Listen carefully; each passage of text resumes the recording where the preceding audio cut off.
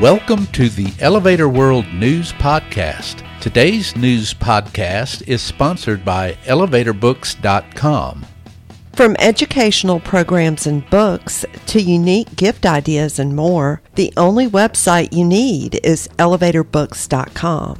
This site offers books and materials on maintenance, safety, history, legal issues, technology, and more. Start browsing today at ElevatorBooks.com. This is your daily industry news update for December 22nd, 2020.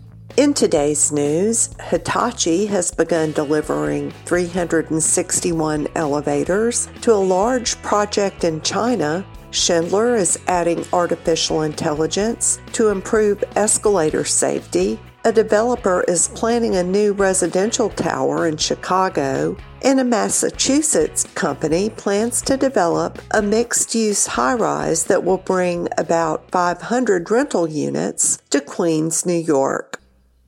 Hitachi Elevator China took part in a ceremony on December 17th to mark delivery of the first of 361 elevators it will provide for Group B2, a large residential development in the Rongdong district of Xiong'an New Area, China, the company announced.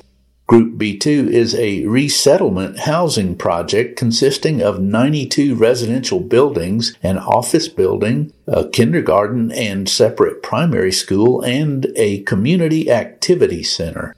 Hitachi is providing all elevators and related services. Work on the project began in April 2020, but a completion date was not reported.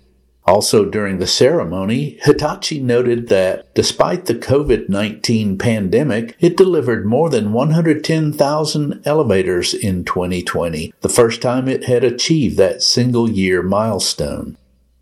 Schindler has entered into a partnership with Chinese artificial intelligence company SenseTime to develop the escalator passenger behavior safety system. Multiple news outlets, including China Daily, reported on December 8th.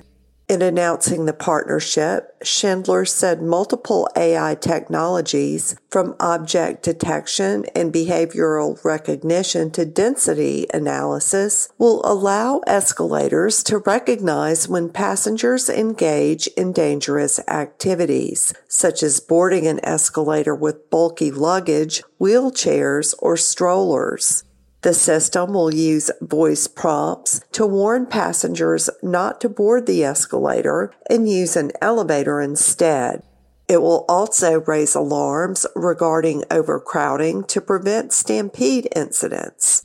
The system will employ cameras mounted above escalators to provide real-time video streams, which are analyzed by SenseTime's algorithm.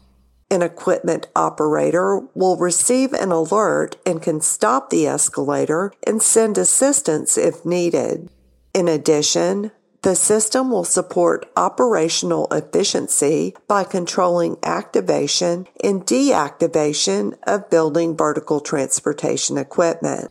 Schindler said the system is being rolled out in China, but expects the service to see global demand.